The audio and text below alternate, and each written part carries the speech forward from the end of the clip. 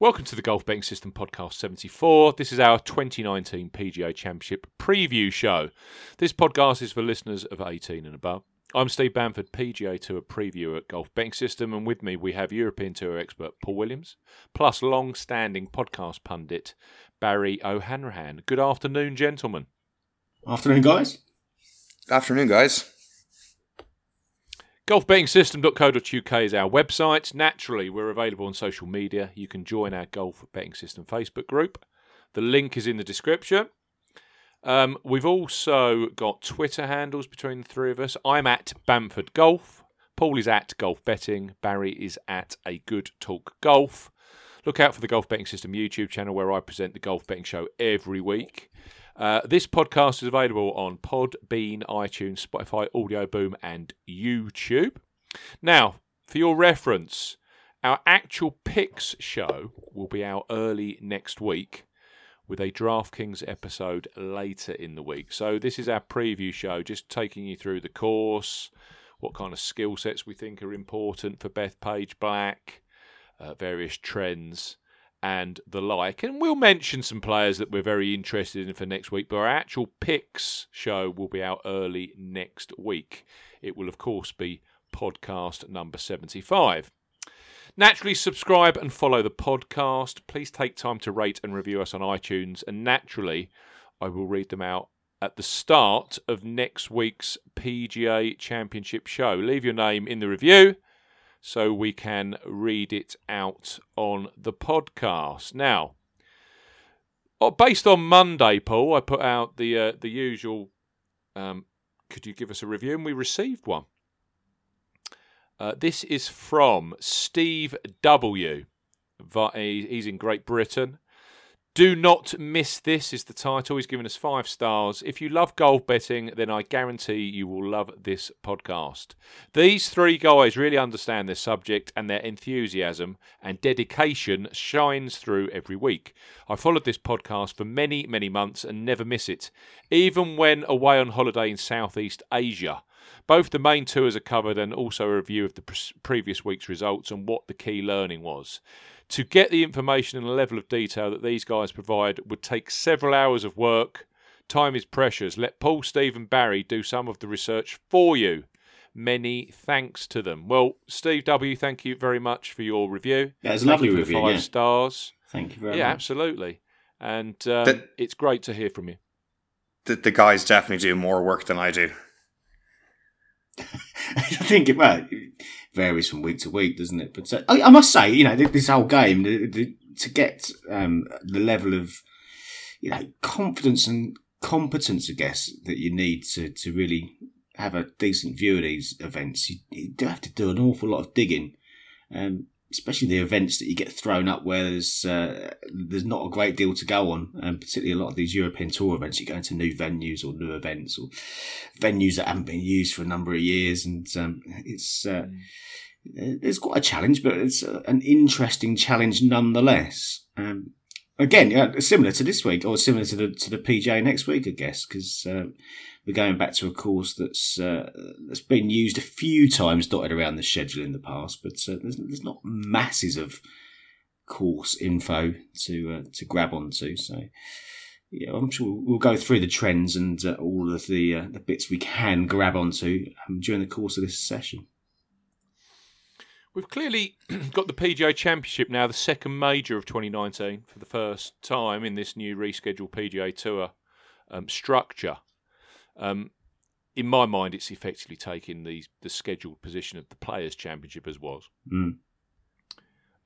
There were concerns that the PGA Championship, which clearly used to be Glory's last shot, as they called it, the 4th major, the final chance to get a major title on your CV of the season, there were concerns that bringing it to May, and especially bringing it to golf courses in the north of the United States, could cause a problem from a course setup perspective. But from what I'm reading and from what I'm seeing picture-wise, Bethpage Black is looking absolutely spectacular. And there was a good YouTube video out there last week that I sent to you two guys, and they were talking to the agronomy expert there. And he was saying that actually they prefer setting up the tournament for this time of the year than they would actually in August. Yeah. Because the grass is out there in their growing stage, so it's a lot easier to control the golf course. Yeah, it was a lot of sunshine and showers, Yeah. Second week of August, everything's dying, effectively. Yeah, they're having to overwater it to try and keep things alive, aren't they? But yeah, I was looking at the early forecast for next week, and there's certainly going to be a lot of rain in the lead up to it. It's not going to be particularly warm from what I can see. I mean, over this weekend coming, we're looking at about 1.5 inches of rain between Sunday and Tuesday, and temperatures in the low 50s. So, it's not particularly warm and not particularly pleasant. It does look like it's going to improve a little bit towards the days of the tournament itself. I mean, notwithstanding that we're talking about this a good week before the event starts, so things can change quite dramatically in the meantime. But temperatures in the mid 60s and sunshine and showers looks like the forecast at this point in time. So certainly not. What does that scream? Kind of European winter. Yeah, it's very much European kind of conditions if you're looking at it right now, and that's the rain in the lead up to it's certainly going to keep the rough and the fairways and the greens a little moister than perhaps they would ideally like, or as you said, Steve, further into the year it'd be far firmer and far faster, wouldn't it? Oh, absolutely. That rough looked juicy. That rough in that video looked very juicy, and that's before more rain and a bit more growth as well. So, does this make you think of maybe if there's a little bit more rain? Makes you think back to like Congressional and Rory? Yeah, I've looked back through some of the old videos of how Bethpage set up, and the long grass, the thick rough it's almost links-like in terms of the length of it from just off the fairways. And if that's if they set it up in a similar fashion, I don't see any reason why it's going to be aesthetically massively different to how they've done it in the past. Clearly, the US Open was set up as a US Open, whereas the two Barclays events that were held in 2012 and 2016, weren't they? The setup was always going to be a little bit more lenient for those, but even so, in those events, just reviewing back the pictures and the videos from those events, you can see that you can get yourself into some nasty spots in terms of the rough, and if that is wet, as you were saying, Barry, that could make it quite a challenge for hitting out the rough, but equally, it could make the course play a little bit wider. And as you say, Congressional, when Rory went down there and just tore the place to pieces, didn't he? On a soft golf course, that suited him down to the ground. Yeah, and it lines up with the history that he had got before Congressional, because he blew up in the Masters. He, it's been well documented this year about his failings on Sundays and how he's not getting it done, and that the storylines kind of line up. That's not, I'm not saying it's all Rory's to lose now, but it feels like a movie we've watched before, maybe. Yeah, he's having his Sunday troubles, that's for sure. So's Dustin Johnson. It's there's a few of these guys at the top of the market. You can start to pick a few little holes in if you really want to get into the detail of how they've been performing over the last few weeks and months. And we've talked about Rory, and we've talked about how he was not being able to get over the line before his Players' Championship win, and then that seemed to be a turning point potentially. But we've seen it again since, and we've seen DJ. That was it was Harbour Town, wasn't it, the last time that Dustin Johnson was right in the mix, and that Sunday performance was a little strange, really. I think we had a conversation at the cricket yesterday about that, though. I mean, if you want a golf course that is not right for Dustin Johnson, it's Harbour Town. Powerful, high ball striker. He's the complete anti Harbour Town. Yeah. So for him to actually be in the lead after 54 holes, Well, yeah, absolutely. there's the RBC heritage curse of being in the final two groups. You know, you've suffered that with Siwoo Kim. I mean, it happened again. But yes, when you see the world, was he number one that week or was he not? When you see a player of his quality not getting the job done in the final on the final Sunday, it does raise a question or two, doesn't it? Yeah, it does. I think Bethpage is more in his wheelhouse though than Harbour Town. Yeah, no, I think and you could flip it on. You could flip it on his head, couldn't you? You could say, well, you know, if someone like DJ is going out to Harbour Town, he's playing some great golf on a course that doesn't suit an event that he's there just because, or primarily because he's fulfilling his obligations to his sponsors, and you could find a number of reasons to think, well, actually, he's not going to perform, and then to get himself into the position where he could quite conceivably walk away with the title. You know, whether he does it or not suggests that his underlying game is not a million miles away. I mean, since the Masters, DJ and Rory have both been pushed out, haven't they? So Tiger Woods is now the clear favourite in terms of the way the bookies price this up right now on Thursday afternoon, a week before the US PGA. 10-1 is the best you'll get at or on Tiger right now. But this is it. There's actually 11-1 about DJ with Bet365. 11's on DJ, 12's on Rory McIlroy. The caveat with 12 this is Koepka. Yeah, the caveat with this is we're looking at a market that's not gone to its full final stage yet. So most of the bookies haven't extended to their final each way terms. The prices haven't really shifted other than each time one of the players plays well over the last few weeks, a knife's been taken to their price. So we'll start to see how this forms properly probably over the weekend and certainly by Monday of next week. But yeah, as you say, Tiger's favourite, Dustin Johnson, 11-1, Rory 12s, a little bit of 14-1 about Brooks Koepka at the moment. And then into the likes of Justin Thomas at 18th. Rose at 20. Rose was interesting. Showed a little bit of form last week, didn't he?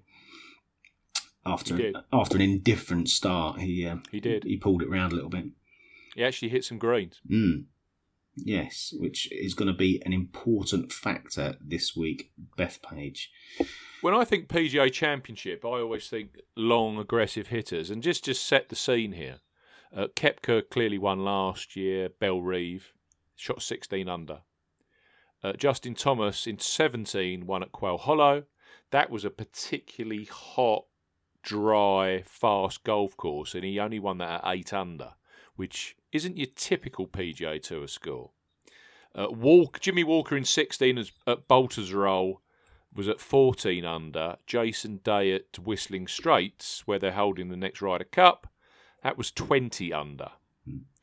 And then Rory McIlroy at Valhalla in Kentucky back in 14, that was at 16 under. And I mean, it's difficult to say, isn't it? But for me, that kind of mid 14, 16 under is where the PGA of America are very comfortable. I don't think they're overly precious about scores like the fanaticism that Mike Davis has at the US Open in terms of what the winning score needs to be, and in that way that fanaticism takes over course and how it's set up, and usually ends in a disaster.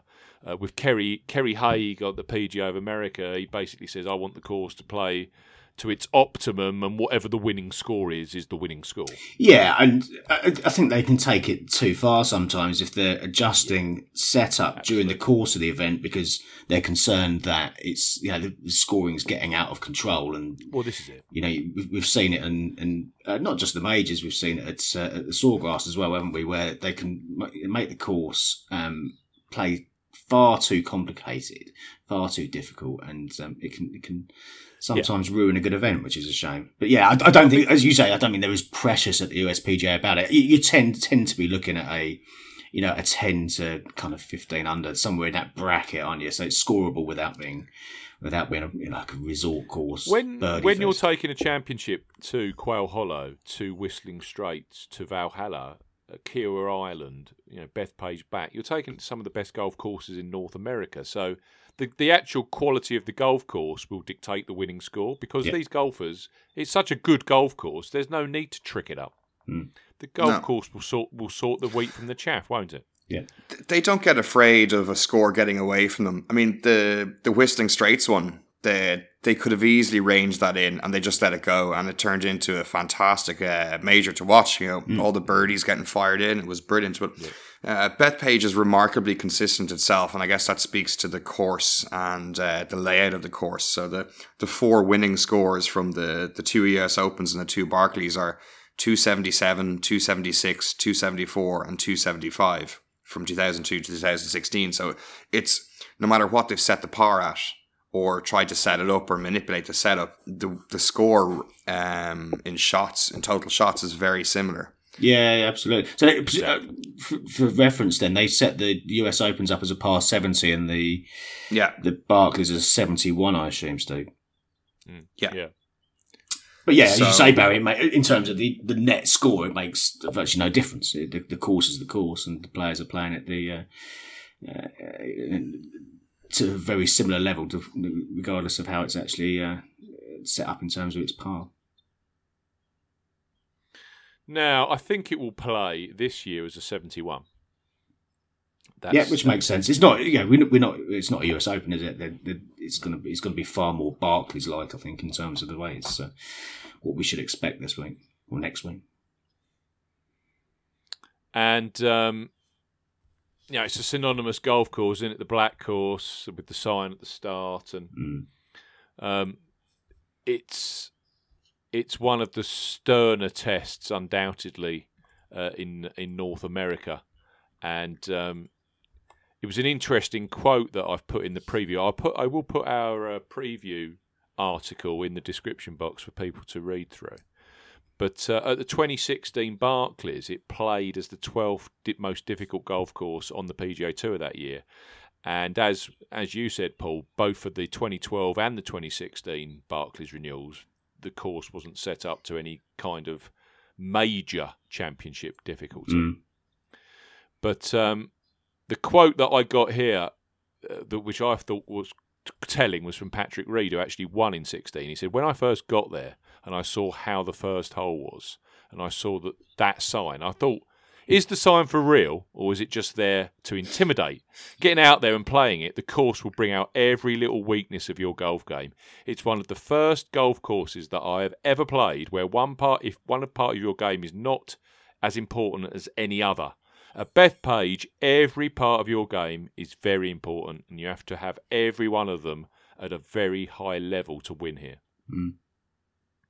Yeah, and for someone like Reed, who we would consider as more of a battle and more of a short game exponent rather than a tee to green game, clearly when he's playing good golf, he can play well from tee to green. He's clearly a major contender. He's a major winner. And when he plays his best golf, his all-round game is just about there. But yes, it's going to expose any minor failings. This course, I don't think the sign at the start of the course is there for show. I think it's there for real. Jim Furyk said, I always like Jim Furyk. He always takes these courses apart. And he says it's long, it's very difficult, and I would say it gives you some awkward angles. If you go out to a lot of the holes, rarely is the fairway straight out in front of you. It's always twisting to an angle, or you feel like you are hitting across a fairway rather than down the fairway. That's interesting. Shot shaping. Well, I mean, for Jimbo, yeah, some of the guys can carry corners, though, the bigger hitters. So if it's playing soft, then they're not going to run out on the far side of it. No. Just to jump back to confirm, it's playing as a par 70 this year, according to the PGA website. Yeah, the 7th, which is played as a par 5 for both the Barclays, is a short par 4 measuring 524 yards. Just a drive and a wedge, then. Well, I wouldn't be surprised if you see some of the lads do that some days, depending on wind or whatever. It's par 70. So not the par is relevant. it is what it is. What it is. It's who takes the lowest number of shots in the week. But just for to confirm that. They'll be playing it slightly from a slightly forward tee, so I expect the actual par 5 probably played at 560, 580, something like that, didn't it, originally? So they'll move the tee forward one and then call it a par 4, which requires a nice healthy drive to put yourself in range of a... Here's one for you, though. The fourth, which is playing as a par 5, is 517 yards. And the seventh is a par 4 at 524. Yeah. Yeah, it doesn't. Yeah, going back to Jim Furyk, it doesn't really scream someone like Jim, does it? And I know the stats historically have kind of backed that up in terms of length being an important factor. It's the PGA Championship, full stop. But if you're being presented with a series of long par 4s like that, then these shorter hitters are just going to find it incredibly tough, aren't they? Yeah, there's three par 4s over 500 yards there, and then there's a lot of them up at 480, 490 as well. So. Clearly with the 70 format as well, you've got 2 par 5s. The fourth is 517 yards. And then the 13th, they're going to play at 608. Yeah. So that won't be reachable to virtually anybody.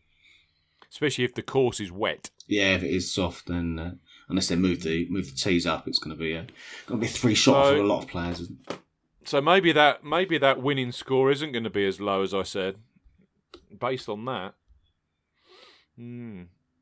Maybe the relative to par anyway. A 10, 12 under, something like that. I think you're right, Barry. I think you're spot on. You'll probably find the winning score, the winning aggregate score, is going to be in that same kind of ballpark that we've seen from all 4 of those events that have been held here over the years.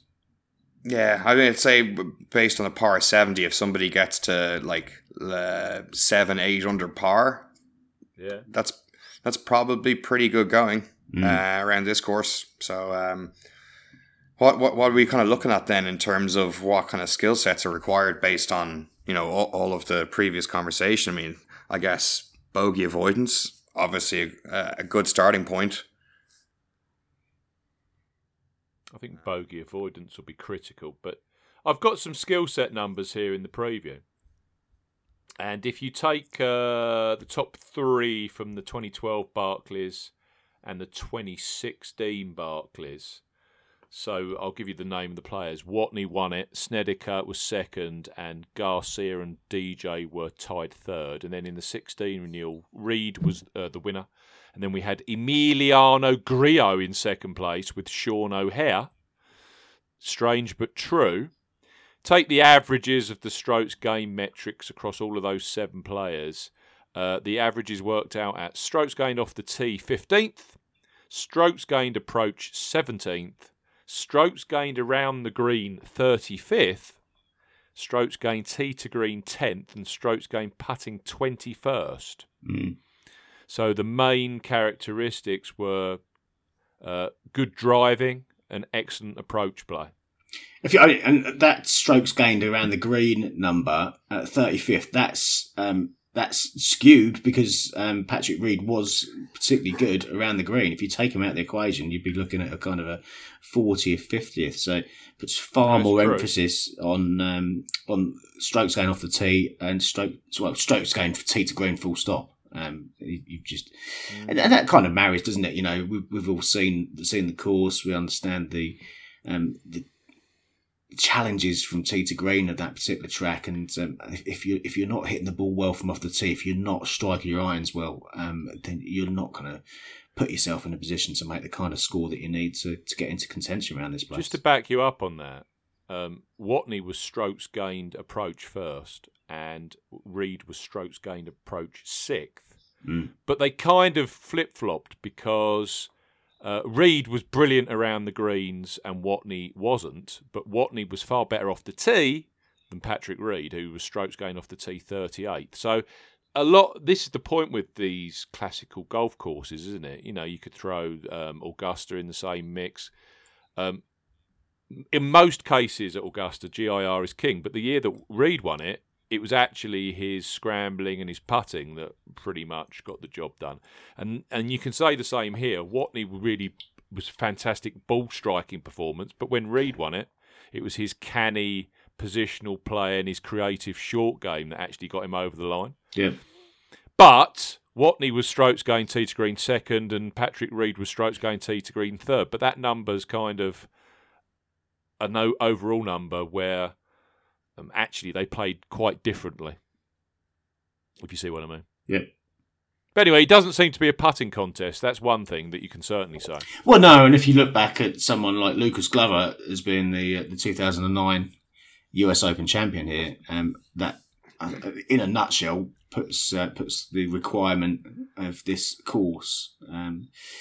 It makes it very plain as to what you need to do. And Patrick Reed is the outlier, and you always got to have an exception to the rule. But Watney from tee to green when he was on his game, back in the day when he was a very strong player, wasn't he? Back in the day, WGC's clearly winning here at the Barclays, and tee to green he was outstanding. And Lucas Glover's the same. I mean, the difference with Glover recently is actually found a minor improvement with his putting, hasn't he? And he's been putting himself into position to contend in some regular PGA Tour events at late. But generally, it's his long game which is going to get him onto the first page of a leaderboard from week to week. The year he won on that very soft golf course, he was 8th for driving distance, 7th for fairways, 4th for greens in regulation, 8th for scrambling, and 10th for putts per GIR. So, unsurprisingly, he was first for ball striking. And this goes back to that Patrick Reed quote. He was first in the all-round category as well. Yeah. The year he won the 09 US Open. Just to take the skill averages, the traditional skill averages across Reed, Watney and Glover. Driving distance 19th, driving accuracy 24th, greens in reg 6th, scrambling 28th, putting average 25th, which is very, very high for a tournament, that number. Ball striking 8th and all-round 4th. It just... Oh, yes, so, all-round category. So, effectively, we're looking for the best players to win the tournament. The best player will and this win is why everybody... This is why everybody tunes in for that deep insight. Yeah, exactly. I mean, you can look at it from all this, but the best player is going to win. Yeah, I mean, just You've got to try and find the best player that week. Let's put that into context a little bit, because the player in 2012, as you said, Glover was the leader of the all-round category in 2009, and he won the tournament. The leader of the all-round category in 2012 finished in 5th, and that was Louis Oosthuizen. Now, for me, again, I'm thinking if I'm going to lump players into a category, then Louis Oosthuizen, Lucas Glover, I would stick them in the same category. They're very similar styles of players to me. So Louis was he didn't win. He finished 5th. He clearly made some mistakes that would have been too costly, but he was the leader of the all-round category. In 2016. The leader of the all-round category again didn't win the golf tournament, and it's one of Barry's favourites, Gary Woodland. Gary's going to win. Gary's going to win. Come on. Gary Woodland, Louis Oosthuizen, Lucas Glover. 3 peas in a pod in terms of their game. Long, straight, can't putt. Mm-hmm. So to get yourself right in the mix, there's going to be players who fit that category, I think. Fit that criteria. Top 5 of the all-round category. Have a guess. Go on. We'll have a little competition, and none of this, listeners, has been in any way, shape, or form arranged because I've just found this on my computer. You guys tell me who the current top 5 are in the all-round ranking after the Wells Fargo on the PGA Tour. You can start, Barry. Give me a name. Top 5 all-round. Rory. He's second. Paul. Matt Kuchar. 5th. 2 out of 2, boys. Keep it going. So 3 to go. Barry. Tiger. No. Hasn't played enough golf if you think about it. See, no. I was going to ask that as I was going to ask that as a qualifying question. How many rounds? Koepka then? No, he's 7th. Okay. Xander. 4th. 2 to go. Ricky. 3rd. Oh, really? Okay, Dustin Johnson then. Dustin Johnson is 17th. Really? Okay. So the person at number one, is that going to be an obscure name for us to try and get Oh, to? God, no. He's not obscure at all. Is it Rose? 9th. Oh, we're doing great in the top 10s here, Paul. Well, you've got 4 of the 5. Just think, a great all-round player. Strong off the tee, GIR numbers are great, can putt and scramble. Don't tell me it's John Rahm. It isn't. He's 6th. Is he an Open Championship winner? No. He is a major winner of recent vintage. Justin Thomas? It can't be Justin Thomas. Yeah, number 1. Really? So JT 1, McIlroy 2, Fowler 3, Xander 4, and Matt Kuchar 5. John Rahm in 6th spot. I wouldn't put Justin Thomas at the top of the all-round. Oh, clearly he is. Clearly that's what the stats tell us. But it doesn't feel like he's been playing that great. No, it doesn't. Wow. Anyway. I thought he did rather well there, Barry. Oh, pat on the back, yeah. If you're going to take last year, 2018, DJ was 1, Fleetwood 2, Justin Thomas 3, Ricky Fowler 4, Justin Rose 5. But yeah, we need an all-round player. But yes, it isn't going to be a putting contest, is it? But one thing I think we do need to discuss, let's just go through some of the basics of the actual golf course. It's the black course, clearly at Bethpage Black State Park. As Barry said, it's going to play as a par 70. The actual design of the course it's a Tillinghast golf course, and as we know, Tillinghast, AW Tillinghast, a lot of the country clubs and the golf courses around New York are Tillinghast designs, and this is one of his very famous designs. If you're looking for linkable form based upon the designer, you can look at Baltusrol, 2005 and 2016 PGA Championship. That 2016 PGA Championship was the one that was won by Jimmy Walker. Tillinghast also designed the East Course at Oak Hill, which was the 2013 PGA Championship run by Jason Duffner. He designed Winged Foot, 2006 US Open, which I think 2006 US Open. It's Jeff Ogilvy. Jeff Ogilvy, wasn't it? Yeah. Yeah, it was where Monty and Mickelson both didn't win. And if you want some PGA Tour Tillinghast action, Ridgewood Country Club, 2010, 2014 Barclays, and also last year's 2018 Northern Trust, which was won by Bryson DeChambeau. In terms of the golf course itself, we're looking up to an incredible 7,486 yards, which at a par 70 is going to be pretty brutal, especially, as Paul said, if they're looking at lots and lots of rain in the direct build-up. And also we know that it's been raining here. I think it rained here something like Friday, Saturday and Sunday last weekend.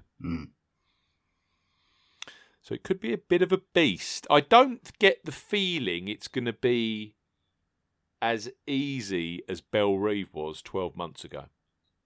I think it's going to be a far more stringent test. It's also had a Reece Jones redesign, as we often get with these courses. He came in 2018 and tidied up a few of the holes.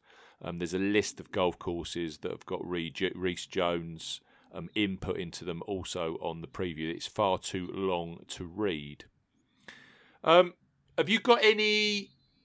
I mean, you said you've been watching some videos, Paul, and this one goes to you, Barry, as well. Is there anything really out of the ordinary that you can remember about the previous reviews here, like the 2009 US Open or the two Barclays tournaments, that springs out at you?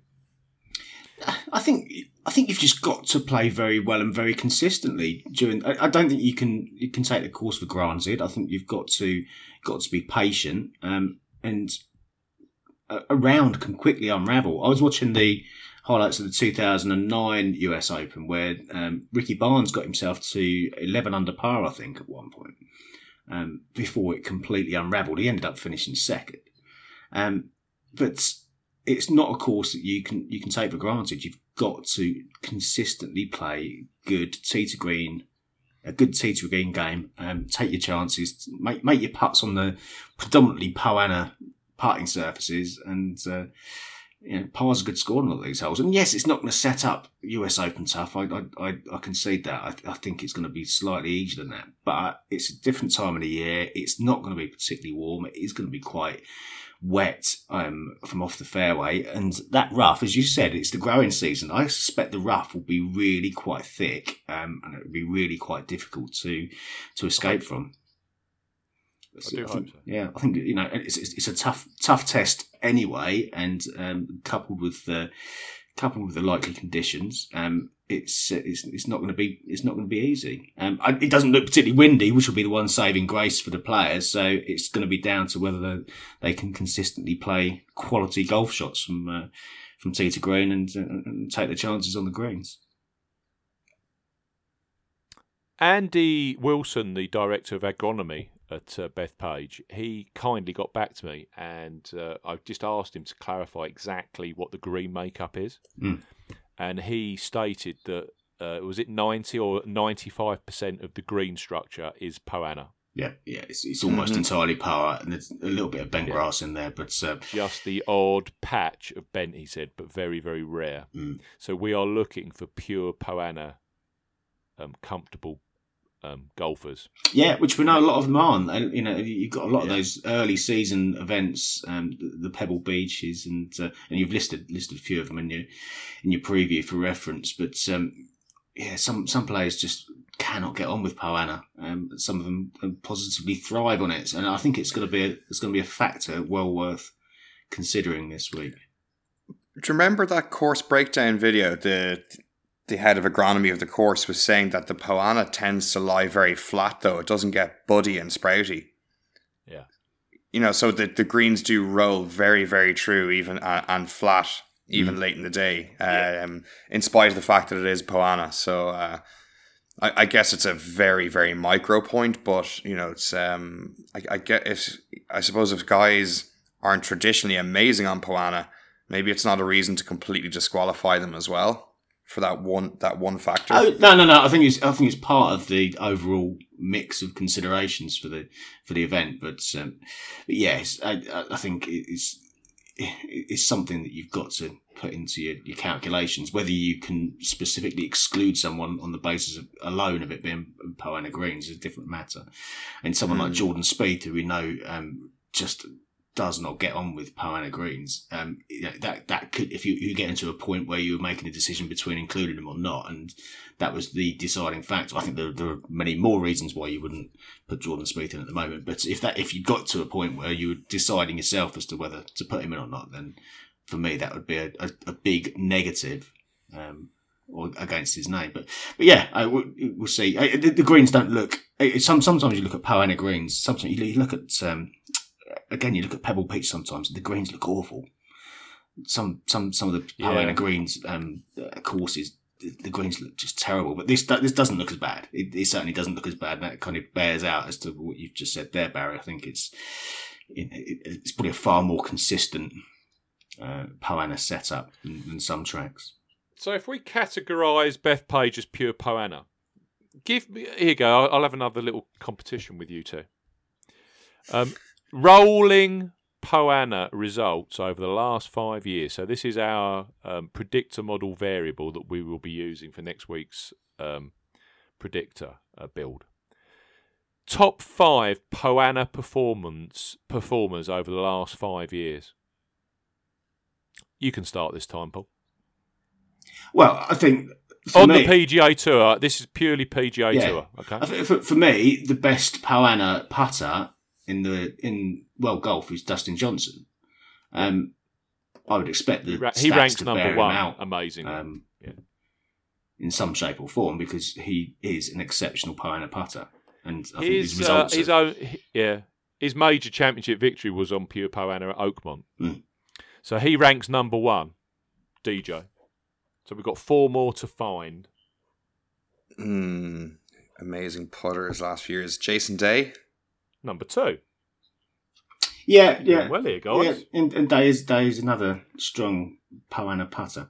We got 3 more to find.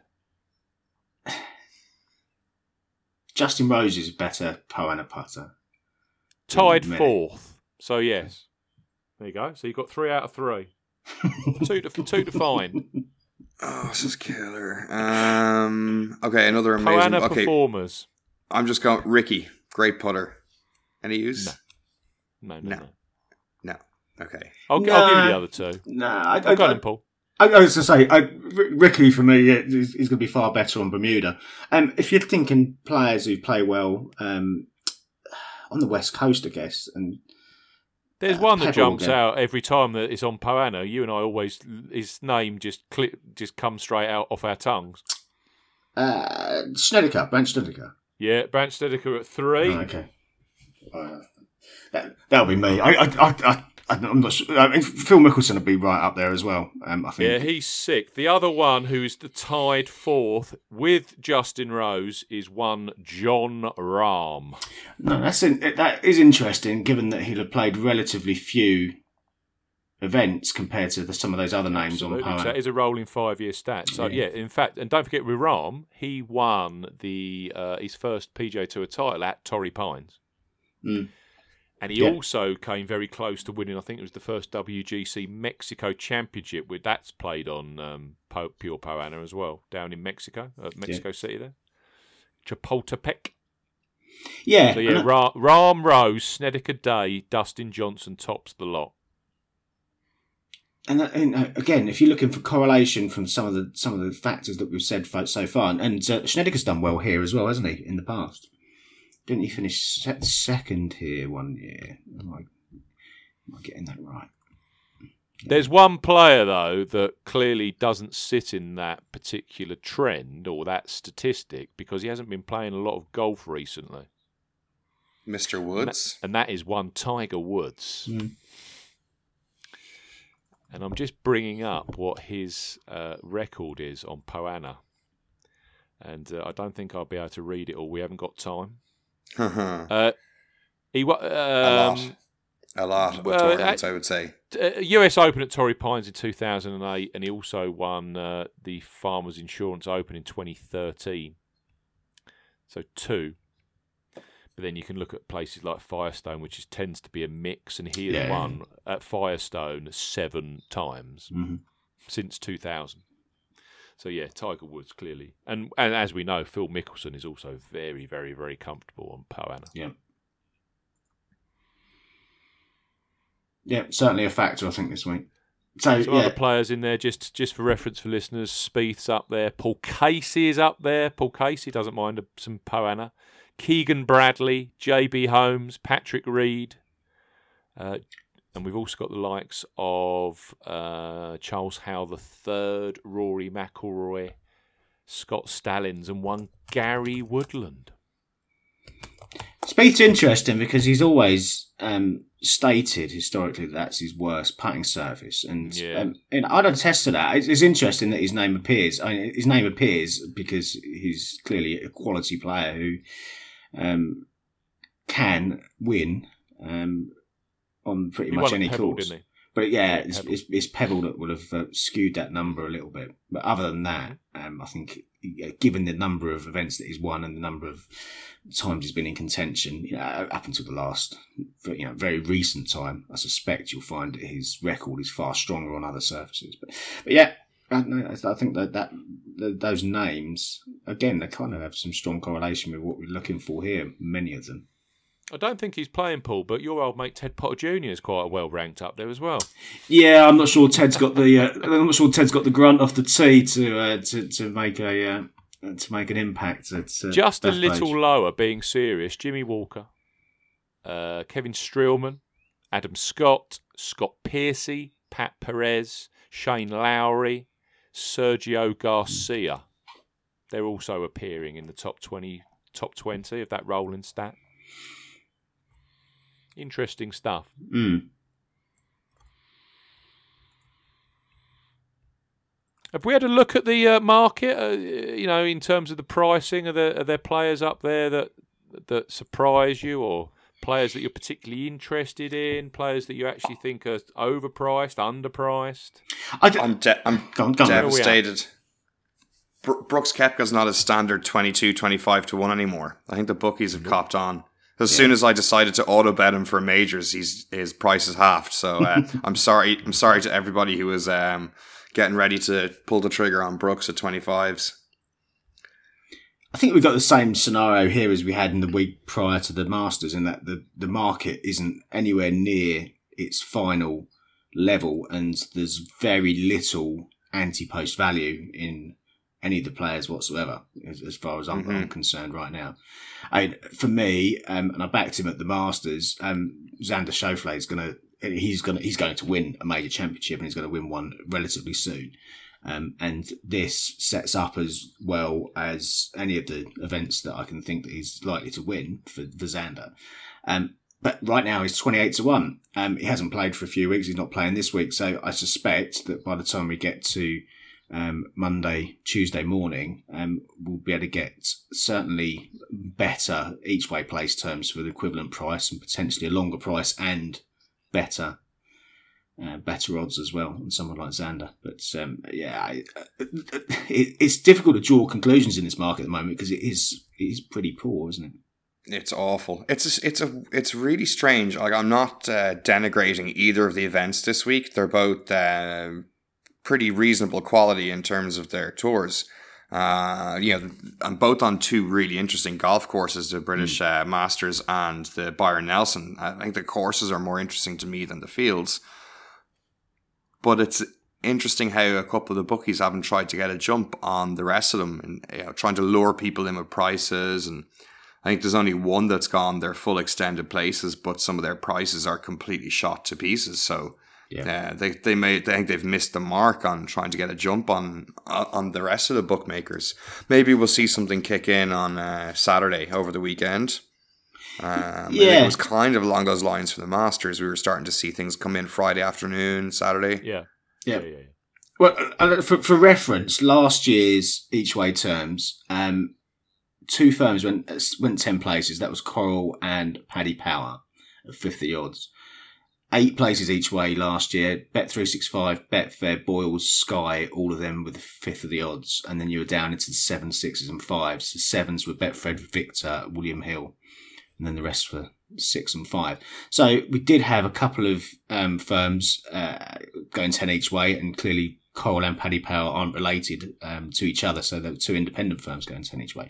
So I would hope this year that we'll see 3, maybe 4 firms go 10 each way, and there should be a decent bit of value in those markets as we get closer. And the more that you've got going 10 places each way, the more that there's going to be competition between those bookmakers and operators to actually raise some of those prices a little bit more. Absolutely, yeah. I'd be surprised if Paddy Power, Betfair Sportsbook and Coral do not go 10 places each way. Yeah. They have done over the recent majors. Yeah, they have, and Coral and Paddy were both 10 last time, as I said. Paddy and Betfair, obviously part of the same group, have been matching each other recently as well in terms of their offerings. So they have, yes. It's again, we'll always have this perennial trade-off between prices and each way places, but the market's got a lot more work to be done before it's worth taking on, I think, in my view. So you're extremely keen on Xander, Paul. Is there anyone that's shouting back me to you, Barry? Oh my god! I love asking leading questions. Yeah. Now, who might that be? Honestly, I do. I like Woodland's results at Bethpage before. Unfortunate that he got struck down with a stomach bug last week, which is explains the withdrawal and the poor performance before that. He was suffering with it from Tuesday, so. Up until then, he's been playing quite well. As we've discussed, we don't think you need to be an amazing putter this week, which he isn't. He's plenty long off the tee, and he can hit those, little low fairway finders. So I do. I like his tee to green game, and if he can get to a reasonable number of greens in regulation, then he won't have to rely so heavily on his short game and putting. He can two-putt his way to victory. I just don't think it's going to be a case of people getting lots of hot birdie streaks.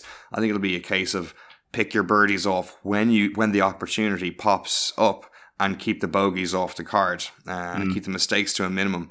I think it's going to be tricky enough to score around there, and it's I guess it'll be interesting to see how they develop the tournament and if they kind of let the brakes off it on Saturday and give them a few friendly pins to let the scoring get moving a bit. I suppose it all depends on the weather and how things go over Thursday and Friday. That the PGA are usually pretty canny for setting up the golf course and working with what they have to generate a very exciting major. There's not very many of them have been disappointing over the last few years. So that's what I'm kind of hoping for. We'll see what happens. Gary, I'm kind of tied to him at this stage. So a little bit more, I don't know, a little bit more deeper analysis between now and early next week for the picks pod. We'll see what else I can come up with. He's going to be a backable price though, Woodland, isn't he? You know, if he's sitting at 66, 70s at the moment. It's very tempting. He's a player that if you fancy him for the reasons that you've articulated, then you know you can take a chance on him at that price and see how it goes. Especially 10 places. If I can get him like kind of 66, 10 places, that's I'll happily be on board for that. Yeah. You said earlier, Paul, that you would lump somebody of the ilk of Lucas Glover and somebody of the ilk of Louis Oosthuizen in exactly the same category. And it's interesting, so I'm just looking at the live total driving number on the PGA Tour. And we've got Lucas Glover in the top 25. We have got Louis Oosthuizen in 5th. And we have got Gary Woodland as the number 1 for total driving on the PGA Tour this year. Driving distance rank of 9th and an accuracy rank of 56. That gets him the number 1 spot over someone that won't surprise you in terms of their driving accuracy. Brandon Steele, who's made a career out of driving. Yep. And number 3 is Bryson DeChambeau, another one who's very long and very straight. Yeah, and again, you know...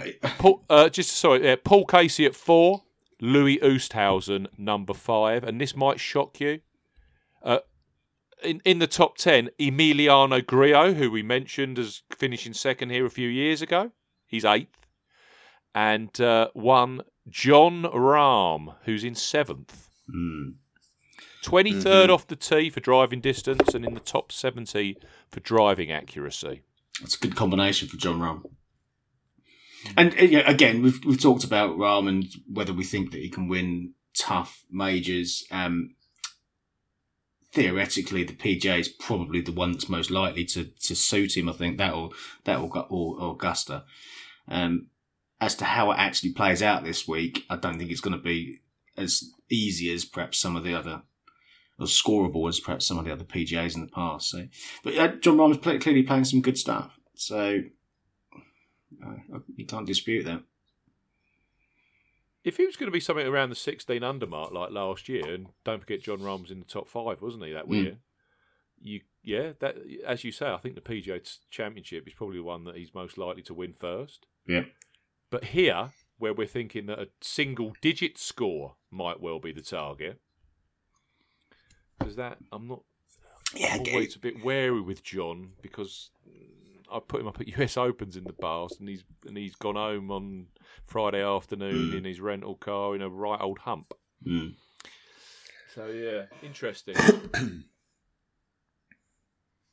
So we Tiger know Woods just as Tiger Woods is ranked 11th for total driving so far this year. Just to show you how he's improved. His driving has improved this year. Yeah. Clearly a positive part of his game right now. Absolutely. Here's what we know. We said putting doesn't matter this week. Well, very little. Jason Duffner can be had for 200 to 1, playing unbelievable tee to green. If somebody can get in and voodoo his brain into not worrying about putting.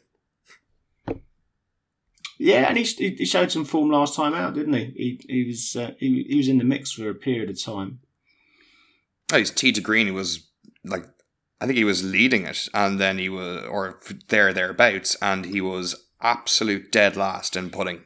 Yeah. So again, you got your Duffners, you got your Keegan Bradleys, who you could look at their game and find some strong correlations for a track like this, and the kind of attitude and approach that's required.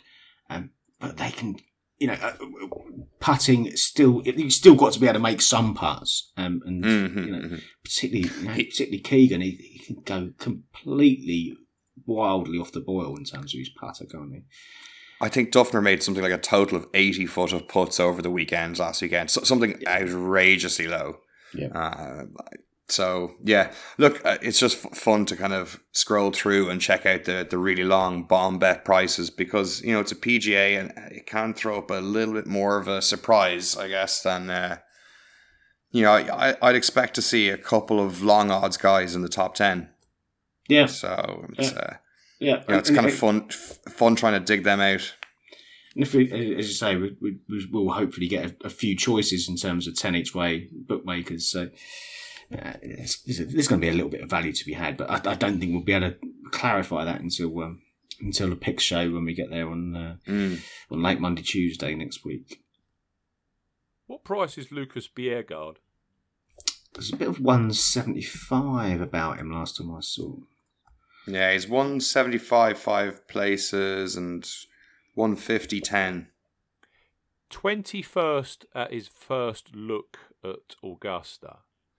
He was 8th for driving distance, 7th for accuracy, 1st for total driving, and 6th for all round. And we were just talking about a golf course that's long, so if you're long and straight and you hit lots of greens in regulation, you're not going to be in a bad scenario. That does shout to me someone like a Lucas Bjerregaard. Yep. Yeah. Has he got any Poana type heritage on the European Tour, somewhere in Ireland, or? Don't know. No, without looking specifically, but he's performed on a number of different tracks, and clearly going back to the match play where he was, he got into the semi-finals in the end. Semi-finals, outstanding. Beat Tiger Woods. Clearly that'll have given him a massive shot of confidence for moving forward. And again, if you look at the type of course, the requirements, then I think there are far worse picks than Lucas out there for a long shot for next week. Be interesting to see again what price we get with the extended each way terms next week, because that could be an interesting play further down the list. I bet you it'll be a very, very tasty price on DraftKings. Oh, I'm seeing $7,000. Yeah, it was playable at that price. Yeah, that's pretty crazy. That would work. It balances out a big boy pretty well, doesn't it?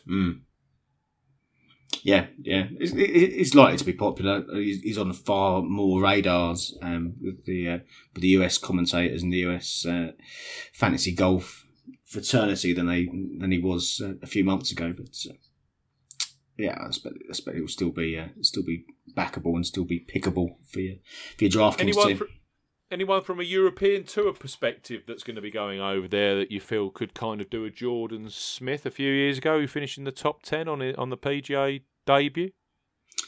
Yeah. Michael Lorenzo Vera or one of these kind of names? I've got to say, the name that did stick out most out of the ones that we were looking at, or looked at so far, probably was Lucas Bjerregaard. Vera's far more of a putter, and I think you're going to need a bit more about you from tee to green to perform next week. Eric Van Rooyen is long enough to EVR. Yeah, potentially. I know he clearly showed up at the Open, didn't he, last year for a long stretch of that event to give you the confidence that he can compete on on the bigger stage. Whilst he did drop away as it push came to shove on the Sunday, he made a decent effort. It was a decent performance from him. 250 to 1. Yeah. it still doesn't scream back me. But I mean, if you're talking about players who, in that kind of bracket who have shown some ability at a higher level, then Eddie Pepperell at 200 to 1 is an interesting shout. Now, whether Eddie's long enough to tackle Bethpage Black is a different matter, but he's clearly stepped up a level in terms of his confidence and ability at the top level of world golf. Just for everybody, guys and the listeners, after Paul's just written off Van Rooyen at 250 to 1, I can guarantee you we'll get a message into the WhatsApp thread next week saying, on Wednesday, I've backed Van Rooyen at 800s on Betfair Exchange. And then he'll finish 7th or 8th, and myself and Steve will abuse him on Sunday night, Monday morning, saying, why didn't you back him each way? It's like, yeah, but the 800s was there. Did you lay him out? No, I did not. The 800s was there. Yeah, it's still always that bit of greed that overtakes sensibility at some point. Always. I did a piece of work for the preview, just looking at courses where the likes of Nick Watney, Lucas Glover, and Patrick Reed had played well at.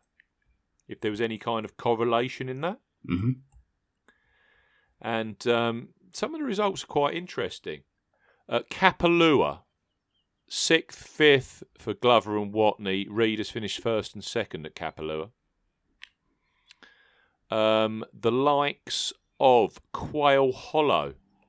Glover, 1st, 2nd, 4th, 8th and 10th. Watney, 2nd, 8th and 10th. Reed, 2nd and 8th.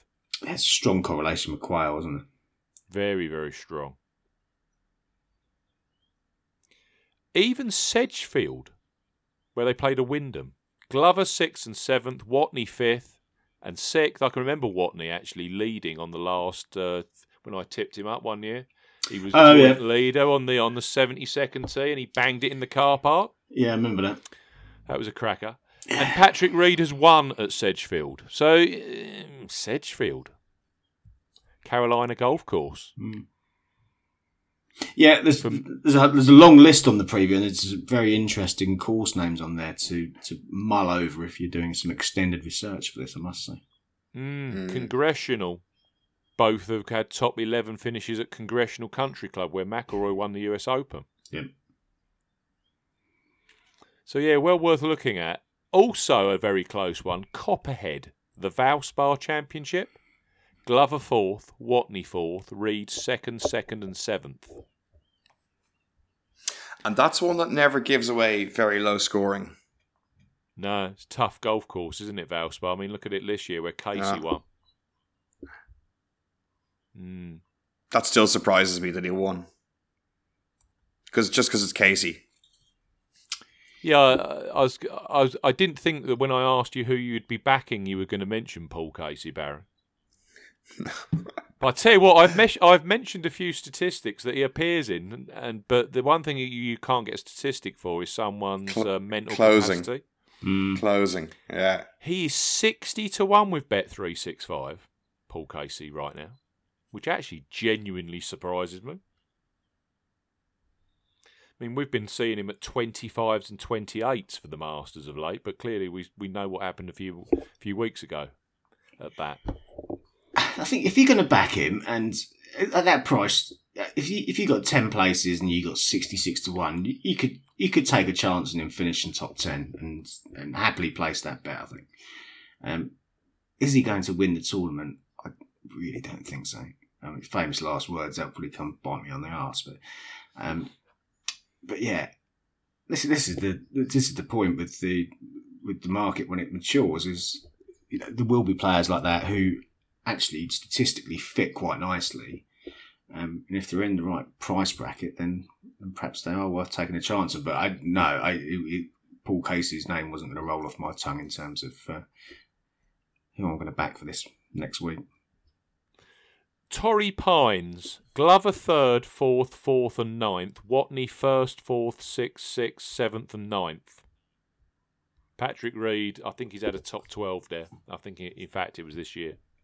So as you would expect, Poa annua Greens, Glover, Watney and Reed have also done well at Pebble Beach. So as you know, I think you have got to take on board Torrey Pines and Pebble form. just stating sort of concrete over the back of the head obvious with this. It's funny how they correlate. It's the only kind of correlation I see between the two of them is Poana Greens, because Torres is this long brute and Pebble is Pebble. It's not. Yeah. So the greens are a very big factor there. Yeah. John Ram pokes his head up again with the Torrey Pines link. Winner at Torrey Pines. I think he's had a top 5 at Pebble as well. For me again, it's the temperament. And with it looking like it could play, conditions aside, Bethpage is going to play difficult and it's going to test your patience. Yeah. And no matter what he's said recently, he's still had a few flare-ups. And I guess until he proves otherwise, I just can't. I can't jump on him at the short prices he's at, which means I probably will never back him until he wins one. No, I'm 100% with you on that, Barry. I don't think he's... You've been very consistent, both of you, saying that, and I ignored you at the start, but actually I've kind of got in line with you. It's that temperament issue. There'll be one we look at over the next few years where the setup, the conditions, everything would appear to be absolutely right. The danger will be that he'll be such a prohibitively short price to win it that may be the off-putting factor rather than any temperament or ability aspect. It's again not a bet for me right now. No, I mean I'd rather take Molinari at the same price. Yeah, I was going to ask you earlier about Molinari and I forgot. What do you think the reaction is going to be from Francesco after the back 9 at Augusta a few weeks ago? Because up until that point, most people in our community thought that Francesco was going to be the 2019 Masters champion.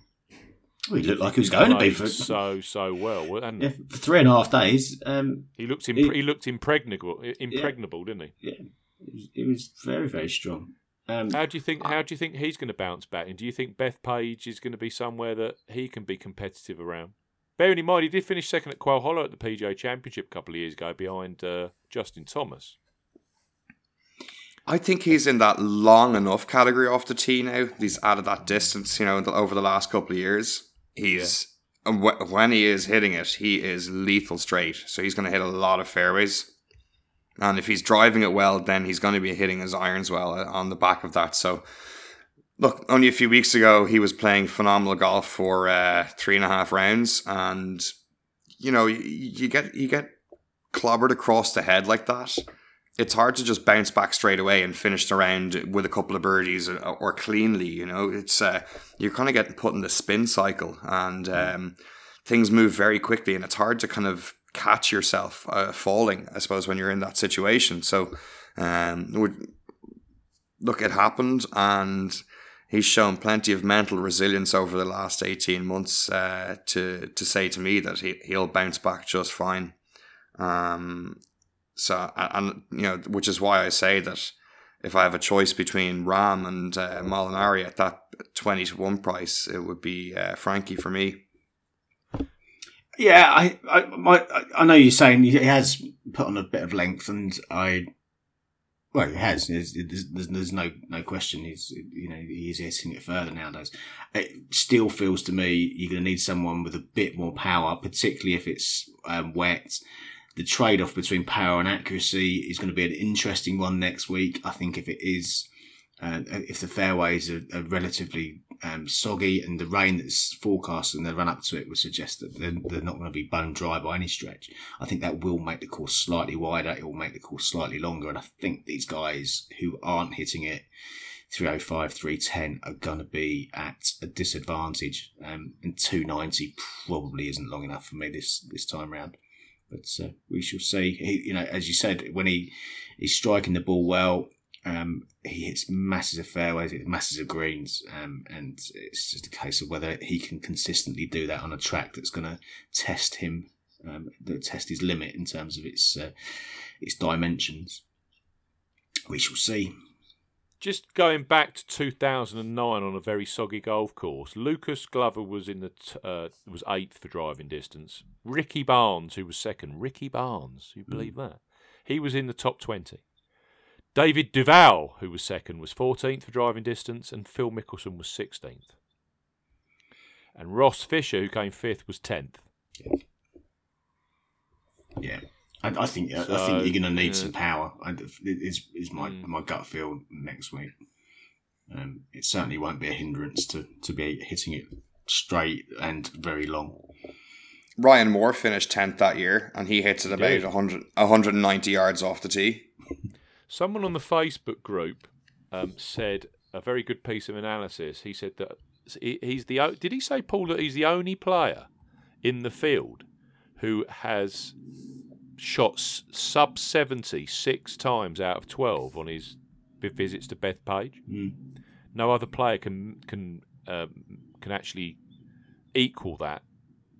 6 out. So 50% of all of his rounds have been sub 70 around Bethpage. This Ryan Moore. Ryan Moore, yeah, one of my favourite players, and he can grind it. You know, yeah. We know generally he seems to like the low scoring test, but he's a bit of a chameleon, and then he can really grind out a tough test. He's sitting. I've seen him there. 150 to 1 with Paddy Power right now. Now, if they keep that price and go 10 places, they have my money. Until the Sunday, and they have to pay me back some. There's confidence for you. Yeah, we should say. I don't know. Again, me personally, I'm gonna be erring on length over accuracy, but not to the extent where I want someone who's flagrantly hitting it miles off the tee, but miles left and right off the tee. I want a bit of both. But Luke List is your man, Paul. Perhaps he is. Perhaps that's the angle of attack. Top 5 in distance and bottom 5 in accuracy, or something like that. Yeah, Ryan Fox potentially. Well, he hasn't started well this week. No. He was quite quietly fancied for the British Masters, and he's had a challenging first day. Looking at the early leaderboard, it's going to be interesting, I think, on the basis that you're going to have players of the ilk of Jon Rahm, Justin Rose, Ricky Fowler, and Francesco Molinari, all on that same kind of 20 to 25 to 1 price point, which actually for players of that ilk is quite a backable price. And as we know, Justin Rose, his tournament victory this year was at Torrey Pines. And he's a very proficient, as we said earlier, he's in the top 5 for results in the last 5 years on the PGA Tour on Poana. Yeah, I think you can build a case for an awful lot of players. Getting down to a manageable shortlist this week's going to be the challenge, I think. Yeah, absolutely. We just need to do shorter podcasts and mention less names, because the more names we make, we've too much kind of background knowledge on these guys to be able to go, well, I remember that one time he did that one thing, and that could be, yeah. Yes. Talking of which, I think that's the end of the show. I think we've covered everything. We've had a good old chinwag about the PGA Championship for next week. What's left to say? If any listeners have anything they want us to discuss on the preview and pick show next week, let us know. Yeah, or any players who want us to look at.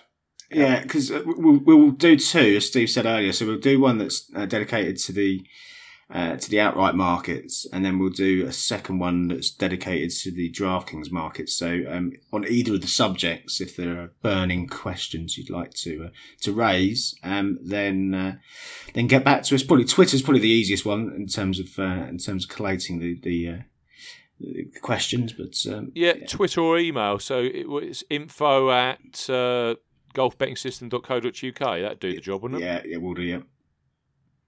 So yeah, if you've got any questions, send us a tweet. If you're listening to this on YouTube, leave us a message in the comment section. And of course, you've also got the availability there to be able to email us info@golfbettingsystem.co.uk. Yeah, actually, make it feedback at golfbettingsystem.co.uk. That's probably feedback at golfbettingsystem.co.uk. And we will endeavour to answer your questions in next week's podcast. Well, thank you very much for your time, gentlemen. Yeah, looking forward to it. Enjoy the rest of the rain for the day. Yeah. Enjoyed staring at my players propping up the leaderboard at Hillside Golf Club.